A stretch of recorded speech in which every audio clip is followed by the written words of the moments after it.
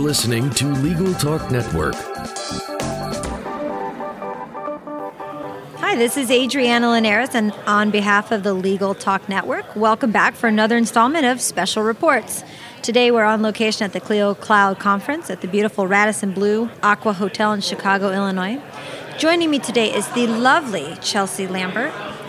Chelsea's a speaker here at the conference, and Chelsea, tell us real quick what you're going to be speaking about. I'll be speaking about building culture in the workplace.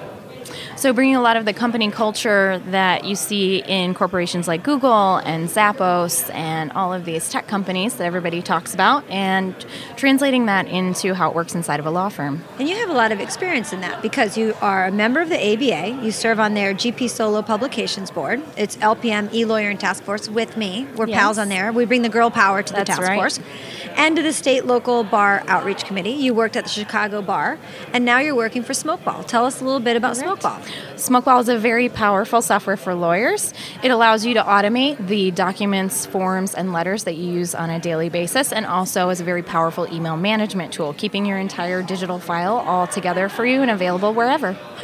Well, that certainly sounds like people should look into that. Sounds pretty cool. We hope so. So, were you at ClioCon last year? Yes, it was. And? It was an amazing experience. Which is why you're back. That's right.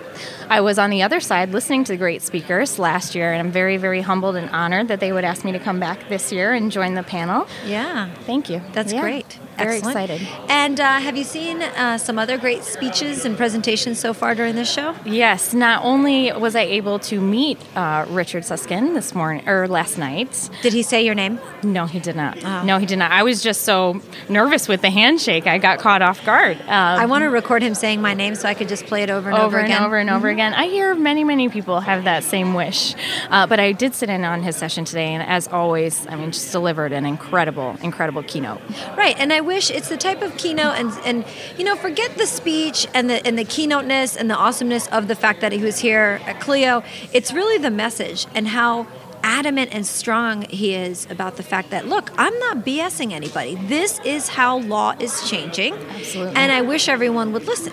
Absolutely. And I think it was really fantastic how after the keynote was over, out of the two questions, Bob Ambrogi asked him about the solo smalls, and I'm adamantly passionate about enabling the solo and small firm lawyer to really embrace technology and help them compete as the marketplace shifts and changes underneath us. And I think that he was often, in some cases, misquoted in saying that the demise of the solo small firm is coming, when really it's that adaptation, and you have got to adapt and adopt new technologies and really bring those things into your practice in order to be able to move into this next chapter successfully.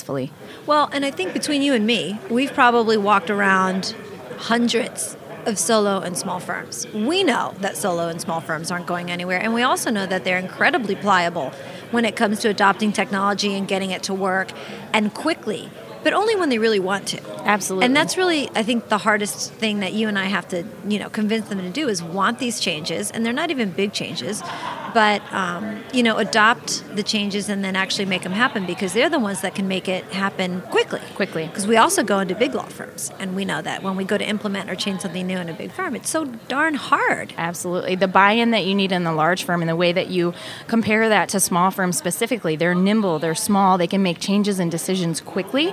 And I really, really believe, and this is something that I've carried with me throughout my career, that whether you're training or you are selling technology, the biggest part of it, in my opinion, for solo and small firms is the emotional buy-in. So whether I'm training a team on how to use Microsoft Word or another tool that they might not be familiar with, in the first part of the session, I don't even really care about the technology. I'm just looking for them to have the emotional buy-in and realize how this is going to change their life, or realize how this is going to help just their day-to-day, or allow them to do the work that they love instead of being bogged down with this minutia of tasks that could be automated or better served by using technology to deliver that. So if you can get the emotional buy-in of a solo or a small firm, or even their support staff that lives within it, they will champion that technology for themselves, and they will quickly grow into it, and they'll be excited to adopt the technology, and they'll look for new features, and they'll be excited. But if you don't spend the time getting that emotional buy-in, and it doesn't matter what type of relationship you have, or whether you're an attorney or a paralegal or a vendor, you've got to make that the focus of that discussion, because without that emotional buy-in, I really believe that they're not going to be willing to change. But when you have it, that excitement comes, and there's nothing better than that moment. And this conference is a perfect testimony to that, because if you want to talk about emotional buy-in by a technology company, this is a user conference, right? So Clio's come out of nowhere, right? They're 5 years old. They came out of nowhere. They had this, what they probably considered and were told was a cockamamie idea for a user conference last year.